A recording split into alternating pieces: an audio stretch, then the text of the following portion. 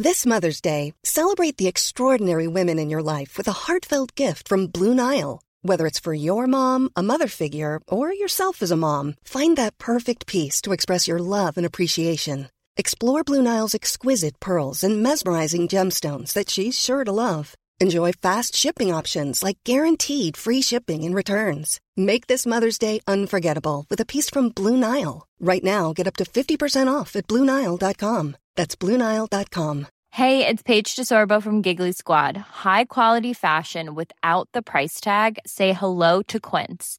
I'm snagging high-end essentials like cozy cashmere sweaters, sleek leather jackets, fine jewelry, and so much more. With Quince being 50 to 80% less than similar brands. And they partner with factories that prioritize safe, ethical, and responsible manufacturing. I love that. Luxury quality within reach. Go to quince.com/style to get free shipping and 365-day returns on your next order. Quince.com/style. Millions of people have lost weight with personalized plans from Noom. Like Evan, who can't stand salads and still lost 50 pounds. Salads generally for most people are the easy button, right? For me, that wasn't an option. I never really was a salad guy. That's just not who I am. But Noom worked for me. Get your personalized plan today at Noom.com. Real Noom user compensated to provide their story. In 4 weeks, the typical Noom user can expect to lose 1 to 2 pounds per week. Individual results may vary. Surviving Sister Wives contains adult content that may not be suitable for Latter-day Saints or sinners. Listener discretion is advised.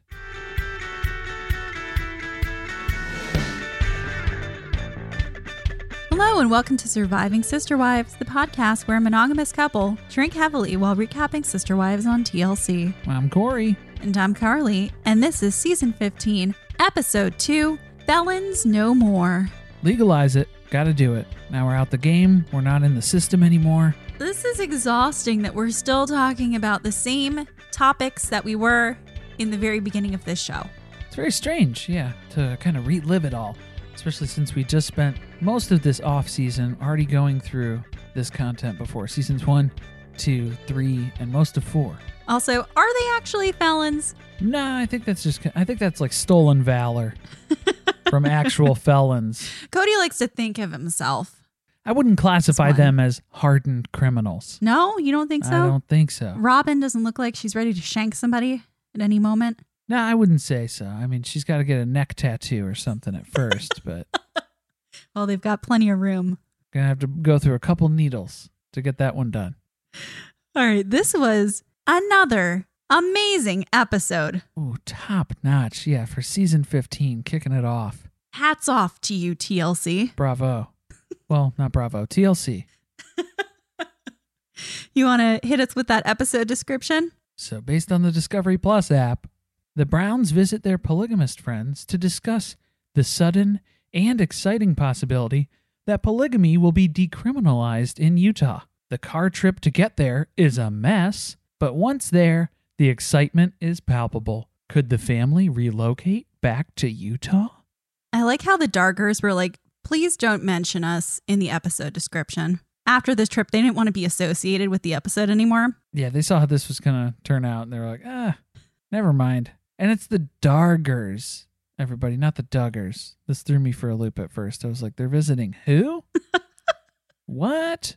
Not the Duggars. It's not a crossover episode. No, that would be interesting, though, wouldn't it? That'd be something. We almost had another kind of crossover in this episode. 1,000-pound sister wives. Oh, man.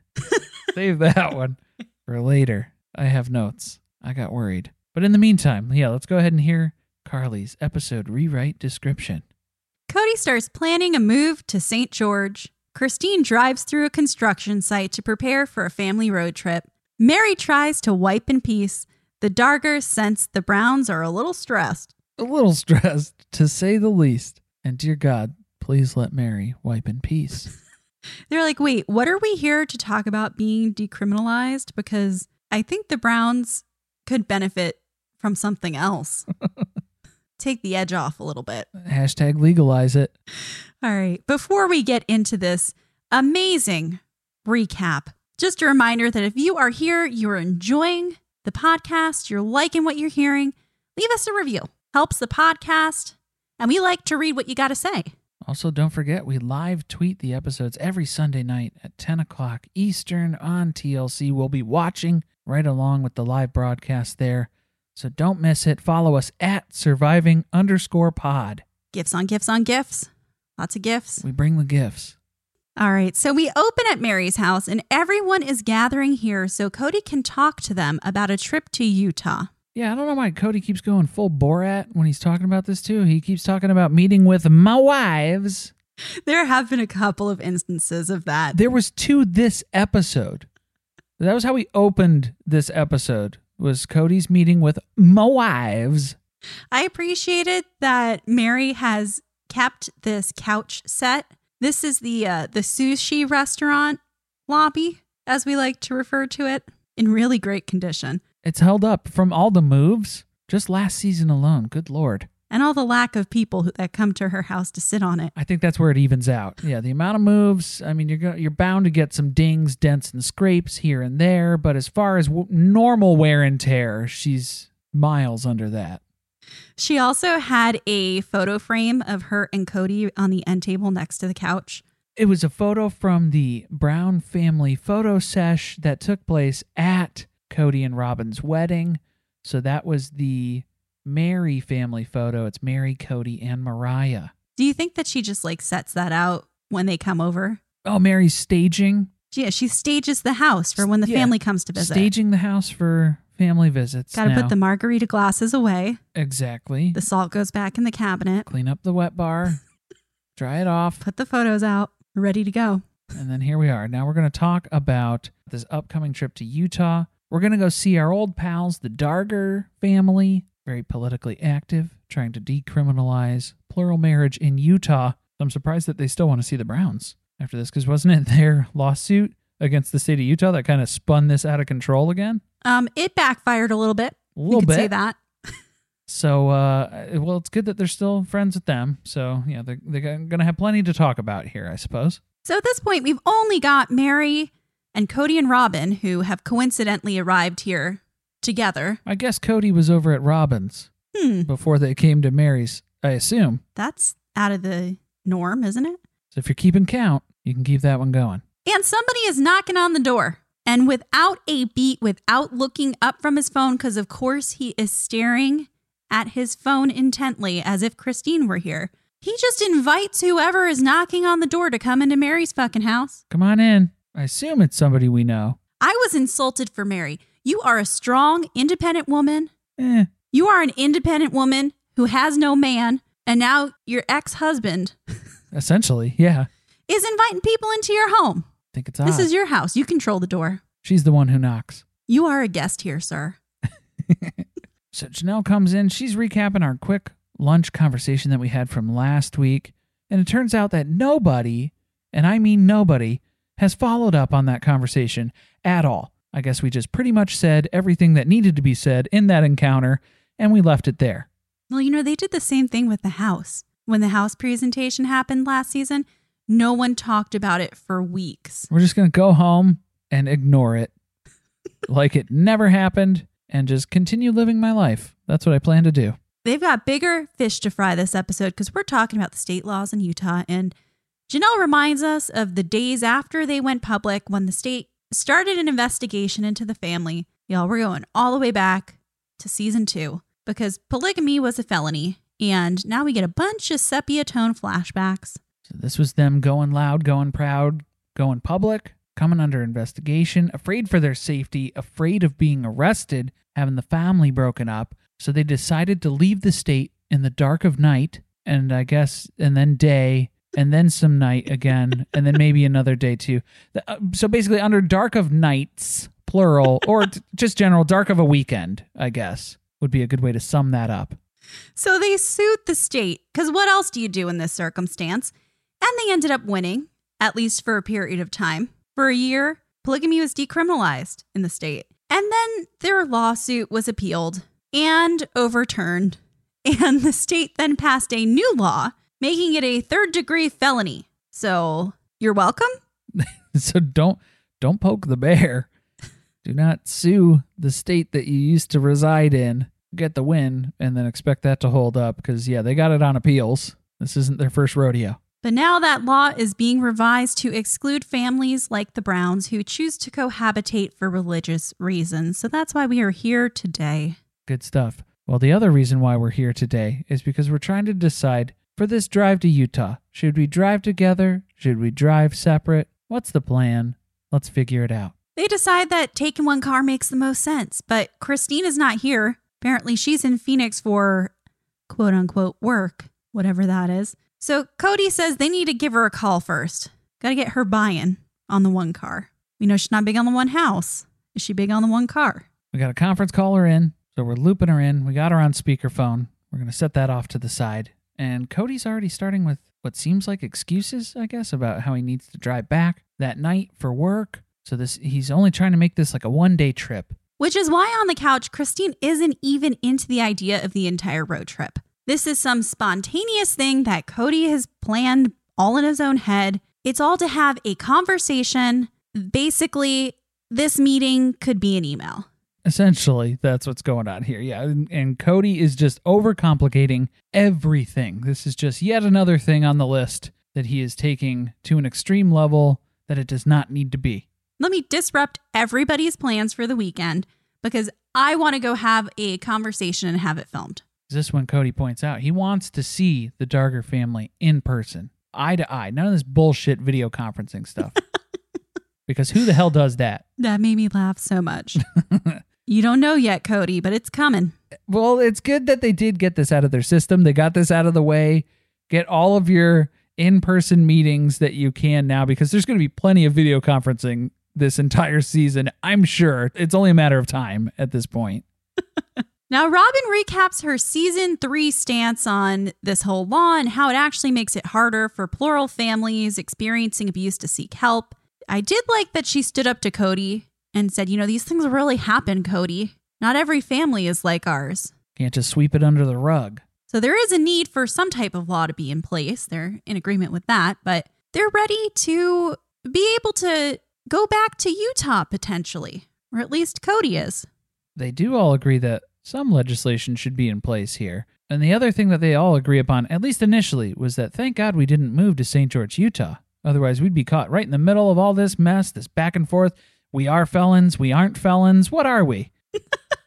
Well, flashback to Cody's easel presentation in Vegas where he is selling everyone on the move. Was that Cody or was that Sammy Hagar? I thought they paid him a day rate. He came out to do a private show, just do a couple of slides. Oh my God. I did not... you don't realize season after season, the hair evolution that has occurred here, but it was so much worse at one point. It's hard to remember. Yeah, it's strange to think of this season as an upswing for him, but I mean, in comparison. Because every iteration of his hair has been bad in a new way. Just different bad. This is when Cody's going into great detail here. It's so great that we didn't move there. But wouldn't it be cool, though, if we could go back and it's like paying a parking ticket instead of being a felony? Wouldn't that be cool, though? Just like in theory. Not that we would move back, but like if we did move back and we could just pay a ticket, wouldn't that be awesome? The reactions to this, priceless. There are looks of confusion. Some of the wives literally have open mouth stares. Everybody's got flippin' whiplash because we just went from, isn't it great that we didn't move there to, but like, what if we did move there? But it would be cool to have that as an option if you only need to pay a ticket and it wasn't a felony. That'd be nice to have that as a choice. And then the camera gets this shot of Cody's phone propped up on the coffee table and Christina's still on FaceTime, which I did not realize. Yeah, we forgot that she was on the phone because she had to mute really quick because she's actually really excited. She had to hide her joy at this proposition of moving back to Utah. Apparently, this is something that Christina is all for, and she is sitting on it because if this actually gets passed into law, she plans on bringing it up to the family that she would want to move back to Utah because she doesn't think that Flagstaff has been great for them, and it doesn't feel like it's home. Cut to Janelle, who says she's flourishing here. So, you know what, guys? Just sign the deed to Coyote Pass over to me, and I'll stay here on the land. And I'll be happy. For all the land, all the houses that we've bought, why not? Just sign them over to me. I'll take care of it. I'll visit sometimes, maybe. Because then I love that this is when Cody reminds his wives, no. I'm not seriously proposing a move to St. George, just so we're all clear. We're on the same page, okay? But then he confesses in his solo interview that they weren't able to move back to St. George, and that was one of his biggest regrets in life. What? What? He totally is thinking about it. You absolutely are planning this and plotting this, sir. You know what the problem is? The problem is that Robin hasn't said she wants to move to St. George. He's waiting for approval. If we get her buy-in, we'll all be loading those U-Hauls back up. So it's a good thing she hasn't at this point, for our sake. Just gotta wait till Dayton graduates. I don't want to see any more moves right now, please. Now, Cody decides that the heel he's going to die on this episode is that they need to take one car to Utah. Very important. And this is very important because Cody hates it when they travel separately because it makes it look like they can't stand being around each other, when in actuality, they just can't stand being around each other. Which, okay, but then also sometimes you have to take multiple cars out of convenience or having enough room. But right away, he's going right to, we hate each other, and that's why we don't want to take one car. I know that's the reason, that you all just want to go in your separate cars with your autonomous vehicles. Honestly, though, can I call him out on this one? This is absolutely an ego move from Cody. Oh, 100%. He does not want to pull up to another polygamist family's house who all lives in one single house. He cannot pull up to that house in multiple vehicles with his wives because he'll look really bad. That's what this is about. 1,000%. He has to make it appear. They all hate each other, clearly, and he's very vocal about that. But we are going to go pretend that we don't hate each other for this one-day trip. So we really need the one car to sell that. Well, I think plenty of other stuff's going to let the cat out of the bag. Yeah. I think just in general conversation and just being around you, the mood, the tone, the atmosphere, I think that's going to give it away. But everyone's also got the intervention at Olive Garden in the back of their head. So maybe this is a good way to spend more time together. We were just talking about that, even though I'm not going to bring it up and reference that because I don't want to get pulled into that conversation again. I don't want anyone to know that I remember what happened. No. Mary's like, I don't recall that conversation. I don't recall having ever eaten at an Olive Garden. I've never had breadsticks or bottomless soup and salad. Did you, y'all, did you see Mary's Instagram live? Yeah, that was good. Friday night. She has no recommendations on restaurants in Flagstaff. Except Red Robin. Except for Red Robin, where she goes to lament about Sobbin' Robin. I feel like, yeah, she just goes to Red Robin and then she just berates the staff there. Sobbing Red Robins. Anyway. She's like, bring me more fries, bitch. And a margarita while you're at it. This is terrible, and just throws it on the floor. Clean it up, bitch. And then Mary closes us out in this segment by saying, if you don't spend time together, relationships fizzle out. She knows from experience. Oh, Mary is speaking her truth and living her why. Okay. This is where this episode really pops off. Oh, get ready for this. Yeah, because we are trying to get this road trip underway, and we are, at this point, only about 10 minutes behind schedule, which is a goddamn miracle for the Brown family. So Cody and Robin pull up to Christine's house because, of course, Cody was at Robin's again. Literally every scene this season. If you're keeping count, yeah. Tack another one on. And we're about to lose some time here while Cody tries to fit his, 3 Louis Vuitton trunks into the back of Christine's Infiniti. Heavens to Murgatroyd. Which, if you were confused by that exclamation that Cody shared with us, at first I was like, is this someone from the Book of Mormon? So I did have to investigate in my ignorance. Nope, turns out it was just Snagglepuss from Yogi Bear. Thank God we cleared that up. Heavens to Murgatroyd. So get used to hearing that, I guess. I don't know. He's bringing shoes for all occasions. He got running shoes. He's got walking shoes. He's got interview shoes. He's got sandals. He's got Birkenstocks. He's got lots of shoes. This is a one-day trip. I thought he had to be back that night for another work thing. How long are we staying here for? What are we doing? Maybe it's just like a whole bag of hair care product. What it comes down to is the luggage is not going to fit. So Christine is now ribbing him because obviously we need to take 2 cars now, just because based on luggage, we still have to go pick up Mary. We have to pick up Janelle. No way this is all going to fit, dude. We can't all fit in this car. Cody does not give a fuck. He does not care if shoes are knocking wives in the head as they turn corners. He doesn't care if somebody's being suffocated by a duffel bag. We are all going in this one car. Christine knew she wasn't going to get anywhere with that either. She was just pushing his buttons. You could tell she's just laughing to herself, standing in the driveway. I know. As soon as she said it, she started to giggle. Bugging the shit out of him. It's so good. She might not have wanted to make those jokes because reality comes at them quick when they pull out of the driveway, and right away the tire pressure alert goes off. Cody's like, check tire pressure. And he has like a Vietnam flashback to season 2, episode 10 of their Flea High move. Flat after flat after flat after flat. Check tire pressure.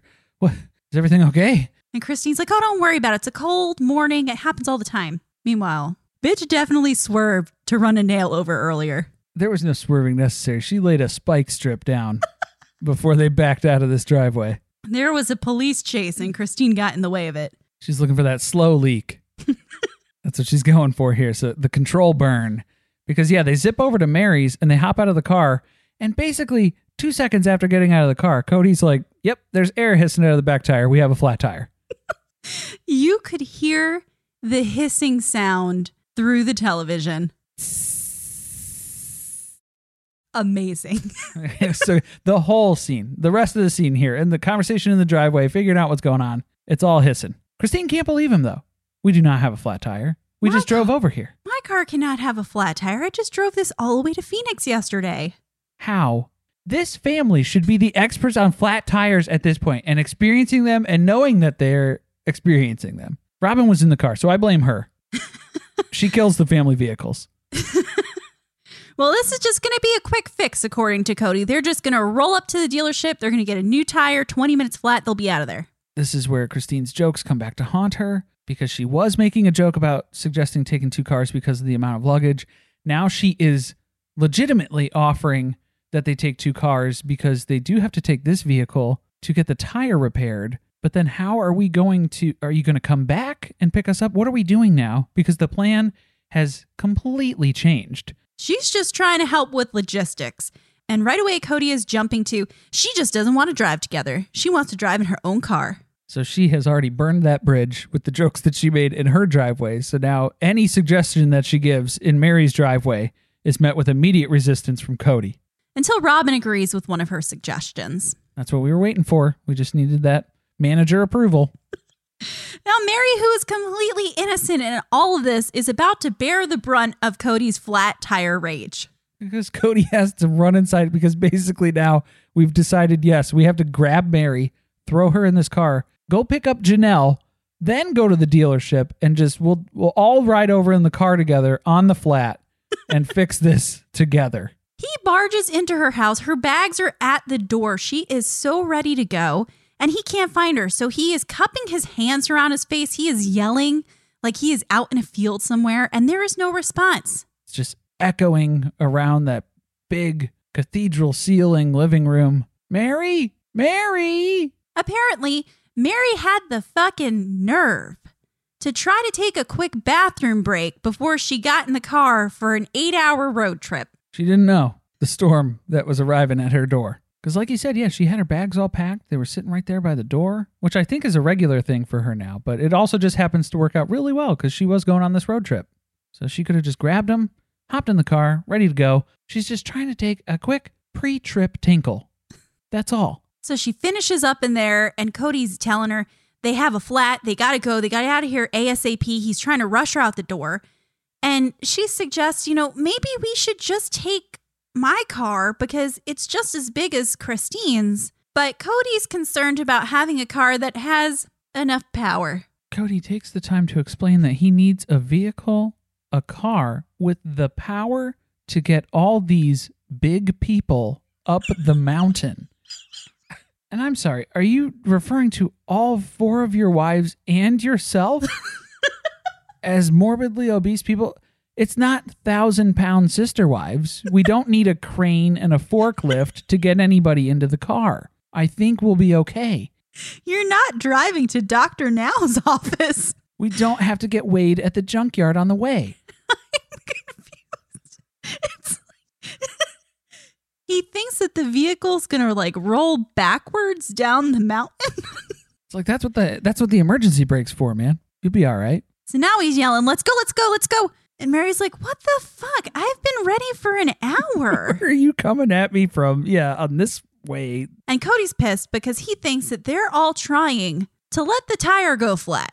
Of course, everybody's against him. He's blaming the bureaucracy of plural marriage for allowing his tire to go flat. That's the conspiracy here. Here's a quick lesson. You should not be driving on that tire at all. As soon as you hear it hissing, it's losing air. It's not fit to drive on. You know what it was? He did not want to take every single piece of luggage out of the back of that car to get to the spare, because I'm sure the spare was underneath like the back of the trunk. Oh, it's buried now. Oh, it's in there. And you're going to have to dig that out? I don't think so. And the other thing too, Mary's suggesting taking her car. That would be a very logical step. It's the same size as Christine's. I can't say what type of car Mary has though, but maybe it's not as impressive as Christine's brand new vehicle that they're trying to roll up in. He is very committed to taking this expensive vehicle. Feel the need to point that out.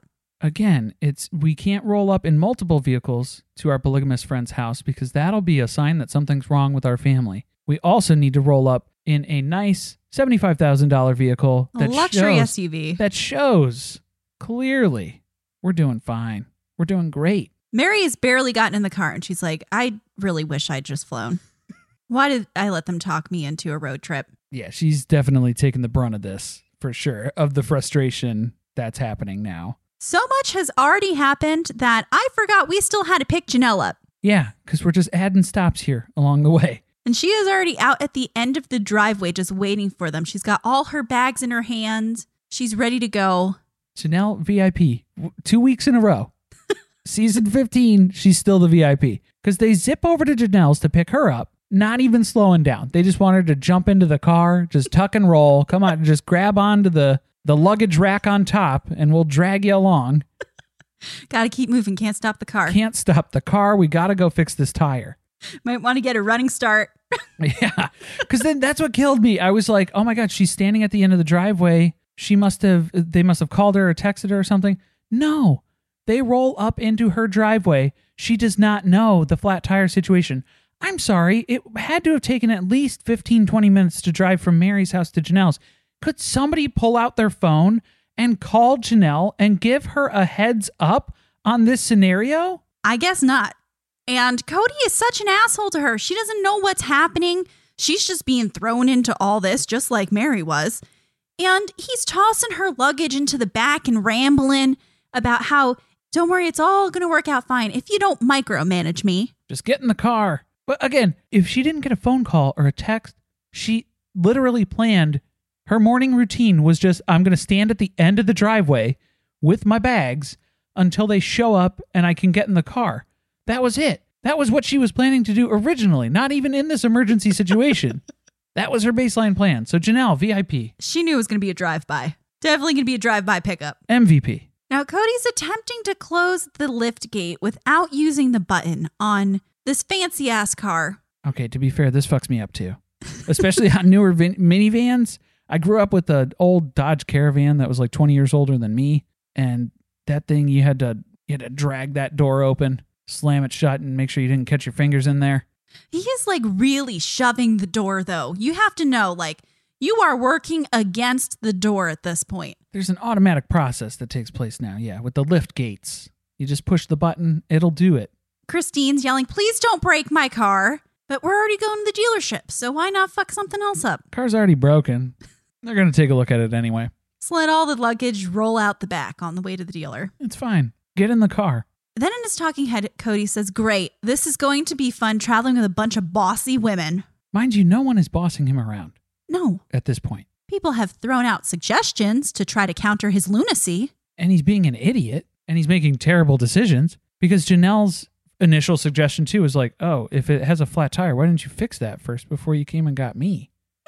Or like, I could have maybe gotten dropped off and like met you guys over there. You know, like, Why did you still come here? No time to explain it. Get in the car. We're going. So they're on their way to the tire shop and they're making jokes about how maybe they should just call Nancy, the old family therapist from back in Vegas. Maybe she could just come for a ride. Mary's offering her lap as a seat. They can make it happen. There's room. That would have been a really interesting episode. Ready to pop the question? The jewelers at BlueNile.com have got sparkle down to a science with beautiful lab-grown diamonds worthy of your most brilliant moments. Their lab-grown diamonds are independently graded and guaranteed identical to natural diamonds, and they're ready to ship to your door. Go to BlueNile.com and use promo code LISTEN to get $50 off your purchase of $500 or more. That's code LISTEN at BlueNile.com for $50 off. BlueNile.com, code LISTEN. Quality sleep is essential. That's why the Sleep Number Smart Bed is designed for your ever-evolving sleep needs. Need a bed that's firmer or softer on either side? Helps you sleep at a comfortable temperature? Sleep Number Smart Beds let you individualize your comfort, so you sleep better together. J.D. Power ranks Sleep Number number 1 in customer satisfaction with mattresses purchased in-store. And now, save 40% on the Sleep Number Limited Edition Smart Bed for a limited time. For J.D. Power 2023 award information, visit jdpower.com/awards. Only at Sleep Number stores or sleepnumber.com. Meanwhile, we make it to the tire store. We kind of limp our way there. So we get this tire off, and they're going to fix it up here in the shop. Robin is pushing a minivan agenda on Cody at this time, but Cody just doesn't think they're cool. He's not into the idea of the minivan. I wonder why. Why am I going to take your little minivan when I can take this luxury SUV? Again, it comes down to the image. It's that decision behind the decision. We got to take one car, so everyone's got to fit in the car, and then it's got to be the most expensive one that we have. Minivan, not as good. Doesn't meet the criteria. No. So this one, Christine comes out. Turns out this tire is fucked. You could tell because she flew out of that tire shop like a bat out of hell. I could tell on the look on her face. I was like, this is going to be bad news. And also because you shouldn't drive around on a fucking flat tire. You're going to ruin it because you can't just drive around on a flat tire and then take it to the shop and then have them fix the tire. If you had put the donut on and not driven it around on a flat, yeah, they might have been able to patch it, fill it back up with air, throw it back on there. You'd be fine. But when you drive around on a flat, you bend the rims.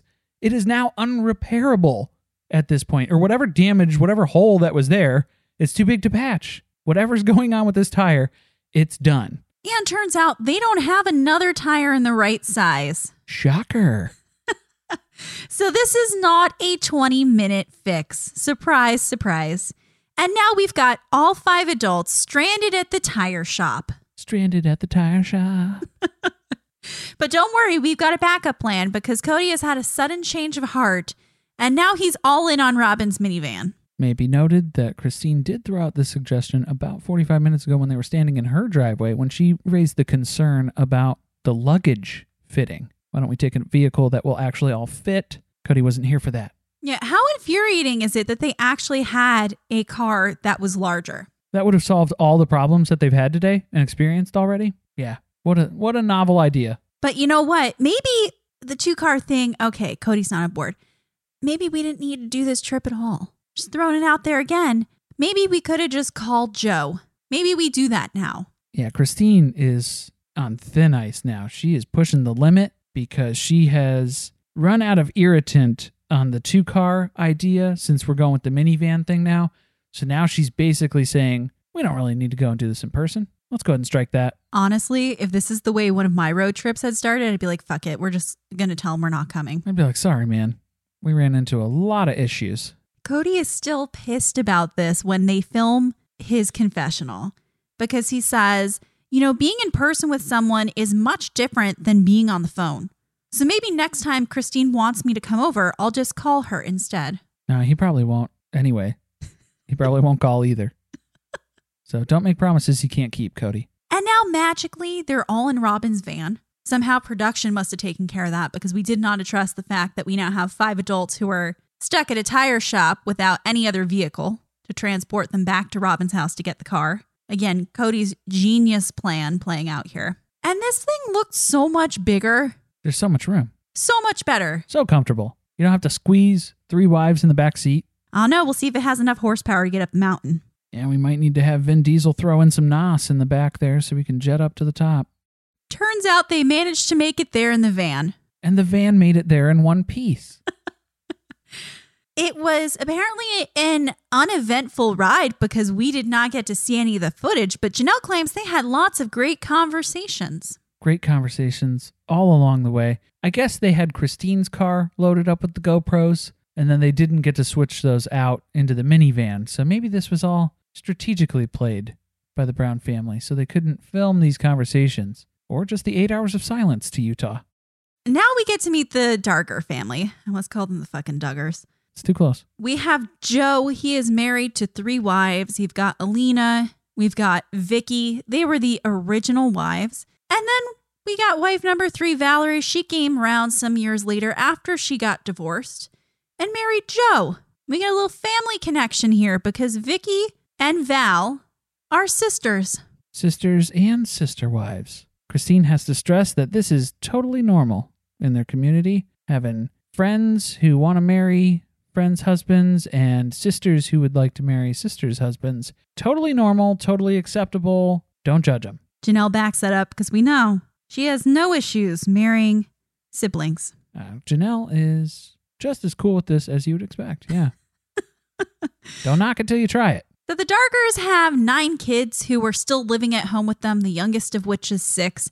And they have a bomb-ass house. This house is dope. Explain to me, everything in this house looks expensive. And it like doesn't look fancy. like children are here. Top notch, fancy. Well, I mean, a 6-year-old kid, that's different. They're basically a human at that point. Here come the 1-star reviews.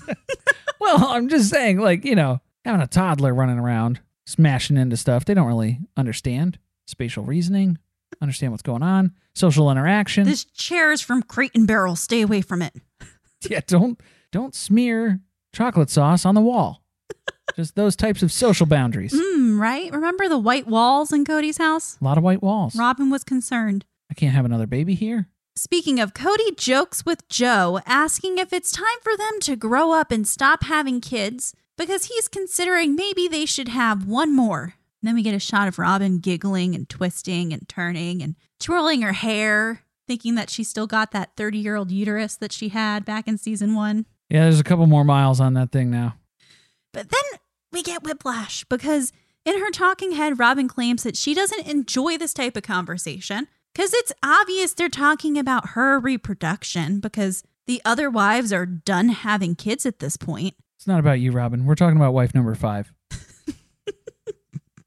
And that's something that Vicky and Joe are challenged with over on their family side as well, because they're 6-year-olds making jokes about how she's going to find them another wife so that she can have a sibling, get a little Mary on her hands. So this is where Joe was like, hey, have your kids start suggesting new mommies to you. That's a good way to do it. And Mary is just getting more and more distraught because first we had the baby conversation. She's clearly distressed from that. And now they're trying to outsource her only job that's left in the family of finding wives. Give her a break. Turns out, though, they're enjoying this time with another polygamous family. And in fact, Mary wishes that Cody had exposure to more polygamous friends and thinks that's something that they've really been missing in their lives for a long time, which is, I guess, why she thinks Cody has fucked this up so badly. That's the subtext. I mean, she's not wrong necessarily. But I mean, she wasn't really a great example, shining beacon here over the past few years either, necessarily. I think she'd blame a lot of that on him. They've all been living in the monogamous world too long. That's what it is. Things are getting a little awkward because the Dargers, they live in one house and they share a kitchen, which has always been a source of tension in the Brown family. And they start talking about how they want to build their dream home because apparently this beautiful house is not their dream home yet. And what does that involve? Of course, we have individual apartments for each wife. And then Joe wants his own bedroom, which gets a high five from Cody. Or fist bump, something on that line. Either way, Cody's jealous. And he wants that too now. So he's going to have to rewrite. Well, no, I guess it's just Robin's apartment. That's where... I was going to say... That is his own room. He spends 90% of his time at Robin's house. He has his own room. He has his own closet. He's not going to 3 different closets to find all his stuff all the time. You're not living that life anymore. That was years ago. That's not what's going on. Robin's got thoughts, though, because she thinks, if I've got to share my man with these other women and I got all this jealousy and things that I have to go through, he can suck it up and share a closet. My sister wife's closet, specifically. He'll survive. I could see the need for like a closet, but I don't think that you need a whole room. A whole room. Necessarily, yeah. Unless you're in the doghouse. Like, why couldn't it be an office with a closet? Let's maybe stop calling it a bedroom. I think he wants to sleep alone. Well, because, that was even strange, too, from the Biggie Housey talk when he's showing the plans, and then he's also throwing out his retreat cabin in the woods that he's going to do, too. That's just, like, his alone time. And it's like, what are you talking? What? You're doing what? You know the property that Cody and Robin bought for $900,000, which I'm always going to mention how much it was because I am petty. It has a guest house. So Cody's living the dream.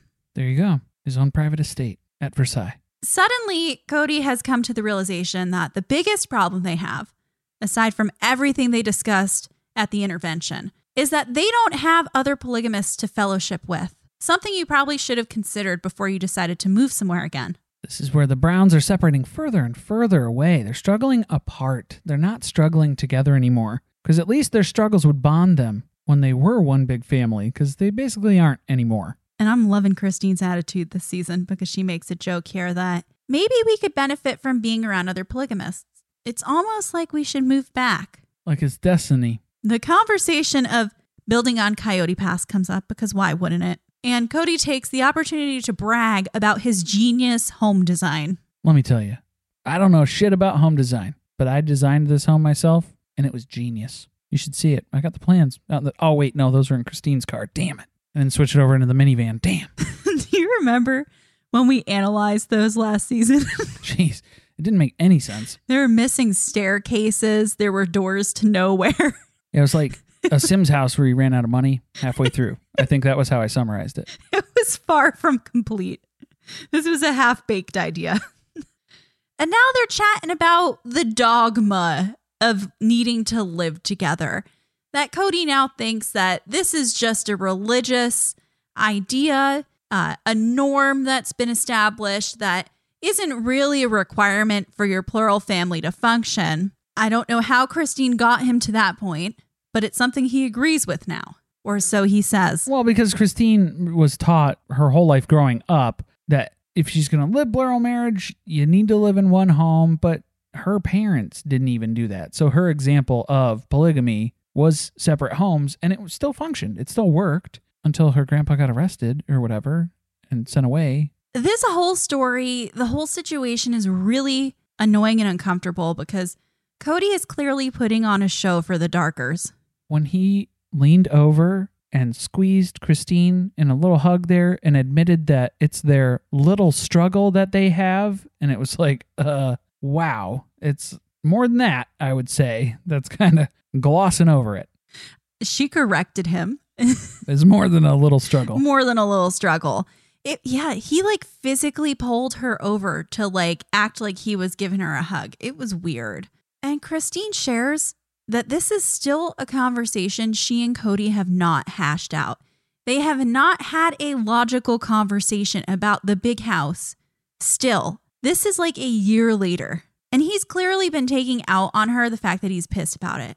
That's how this whole thing started. Maybe they should have brought it up at Olive Garden during the intervention last week. He was ready to talk about the Biggie Housey at one point. Well, Janelle was ready to point to that as a solution to some of their problems, but it was like, no, but that's not what we're talking about, because Christine would have picked up and left. Well, the Darkers seem to agree with Janelle because the Darkers say that one house has more pros than cons, and that spending so much time together actually has created compassion between their sister wives. And they actually wonder how much time they'd actually get together if they lived separately. It was interesting to see them point out, too, living together means that you have to deal with this everyday stuff. You can't just ignore these little annoyances and go about your daily life. You have to address things. You have to face things. So this was all things that the Browns learned and came to realize last week at the family intervention at Olive Garden.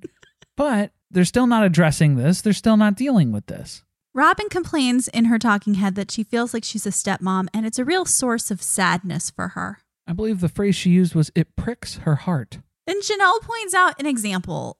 of how her kids interact differently with different moms. For example, they'll go over to Christine's house and they'll just open the fridge, but they don't feel comfortable to do that at Robin's house because they've never lived with her. They did live with Christine, so they have kind of had that experience of just walking into her kitchen and raiding the fridge. But honestly, if we're talking about this here, where Robin's saying she's so upset that she doesn't have this level, this connection with the kids, and it's like, okay, well, what are you doing to make your home an environment where those kids are comfortable to come over and do that? I don't understand how they spent years in the cul-de-sac and she was not able to foster that type of relationship. I mean, some of that's on you. You're the adult. Do you just have really bad food in your fridge and the kids don't want it? Like, do teenagers not want it? Maybe get some food that would interest the teenagers too, or not even teenagers, like anybody in the family, and just have some stuff on hand, maybe. I don't know. But what about Mary?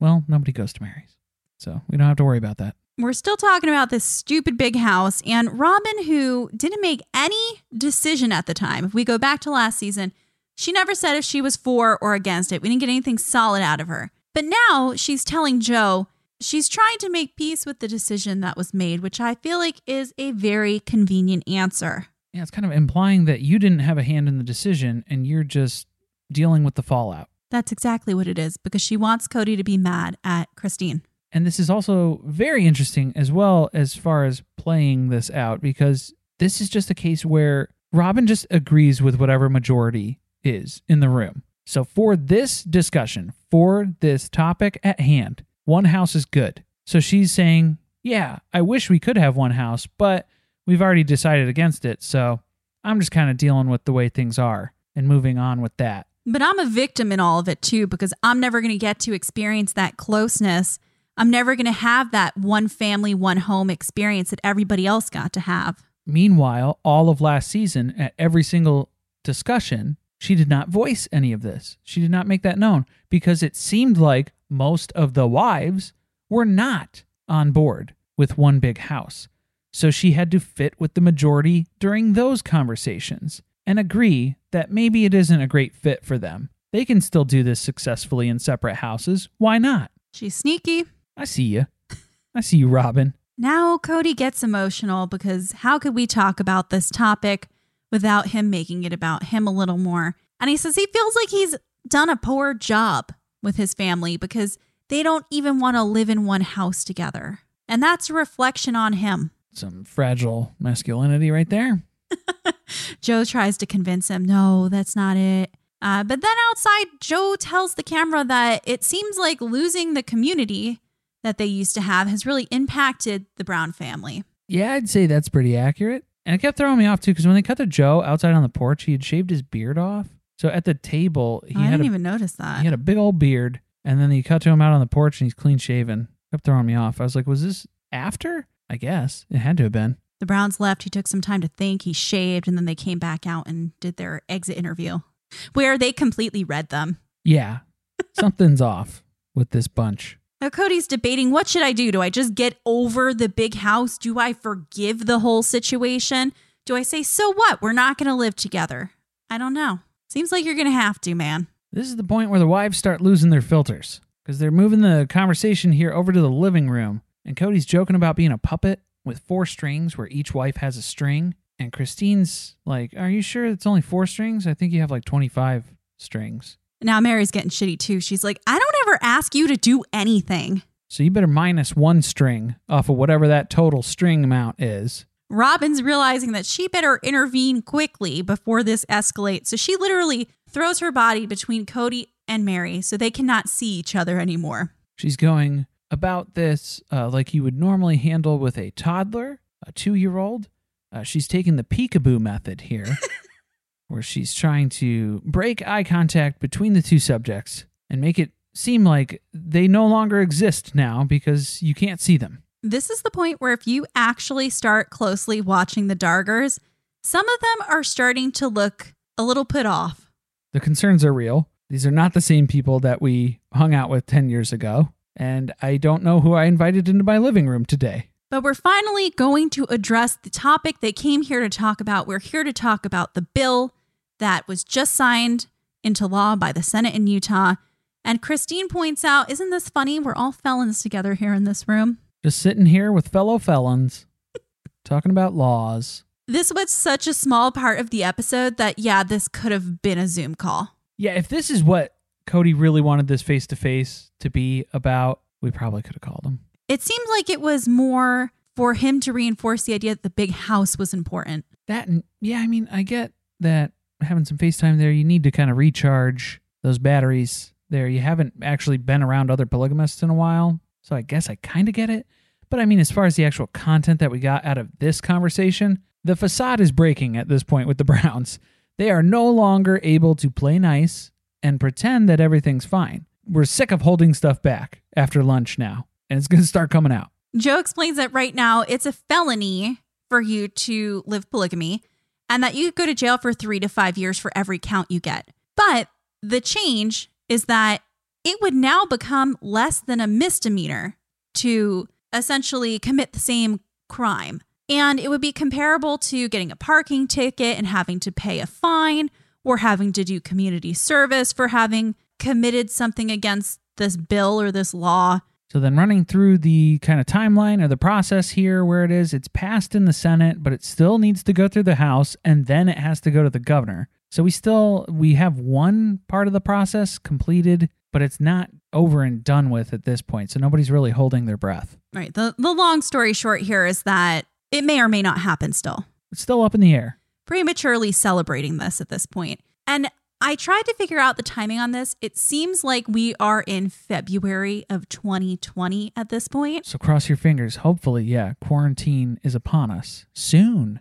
And then we hear some more stories about polygamy and people being arrested and things that we've heard for so many seasons at this point that it wasn't interesting to listen to. We hear the story rehashed again about what happened to Christine's grandfather and how he tried to live in the open, but in the end that kind of backfired on him. And this is basically where the Dargers are like, okay, good talk. Nice seeing you.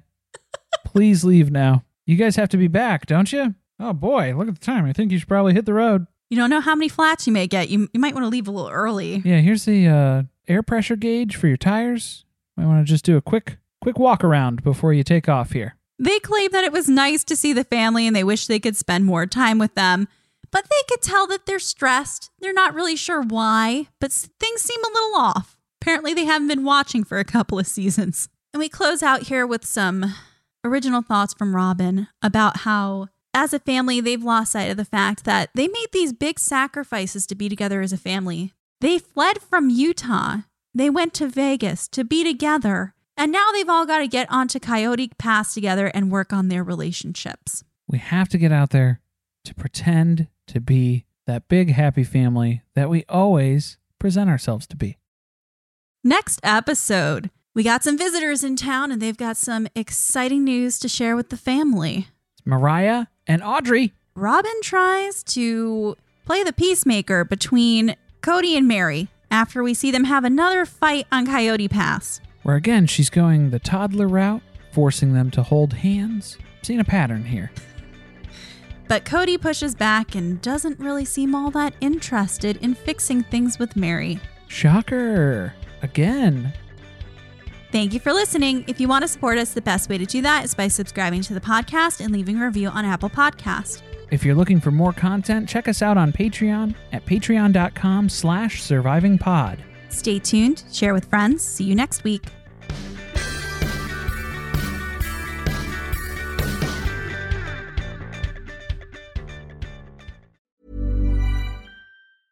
Normally, being a little extra can be a bit much, but when it comes to healthcare, it pays to be extra. And United Healthcare makes it easy with Health Protector Guard fixed indemnity insurance plans. Underwritten by Golden Rule Insurance Company, they supplement your primary plan, helping you manage out-of-pocket costs without the usual requirements and restrictions like deductibles and enrollment periods. So when it comes to covering your medical bills, you can feel good about being a little extra. Visit UH1.com to find the Health Protector Guard plan for you. Mom deserves the best, and there's no better place to shop for Mother's Day than Whole Foods Market. They're your destination for unbeatable savings, from premium gifts to show-stopping flowers and irresistible desserts. Start by saving 33% with Prime on all body care and candles. Then get a 15-stem bunch of tulips for just $9.99 each with Prime. Round out Mom's menu with festive rosé, irresistible berry chantilly cake, and more special treats. Come celebrate Mother's Day at Whole Foods Market. Hey, it's Paige DeSorbo from Giggly Squad. High quality fashion without the price tag. Say hello to Quince.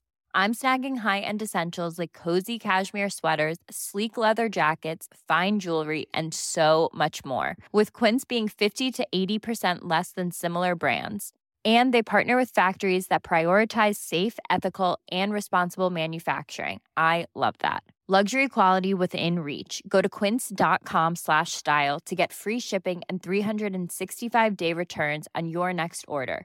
Quince.com/style.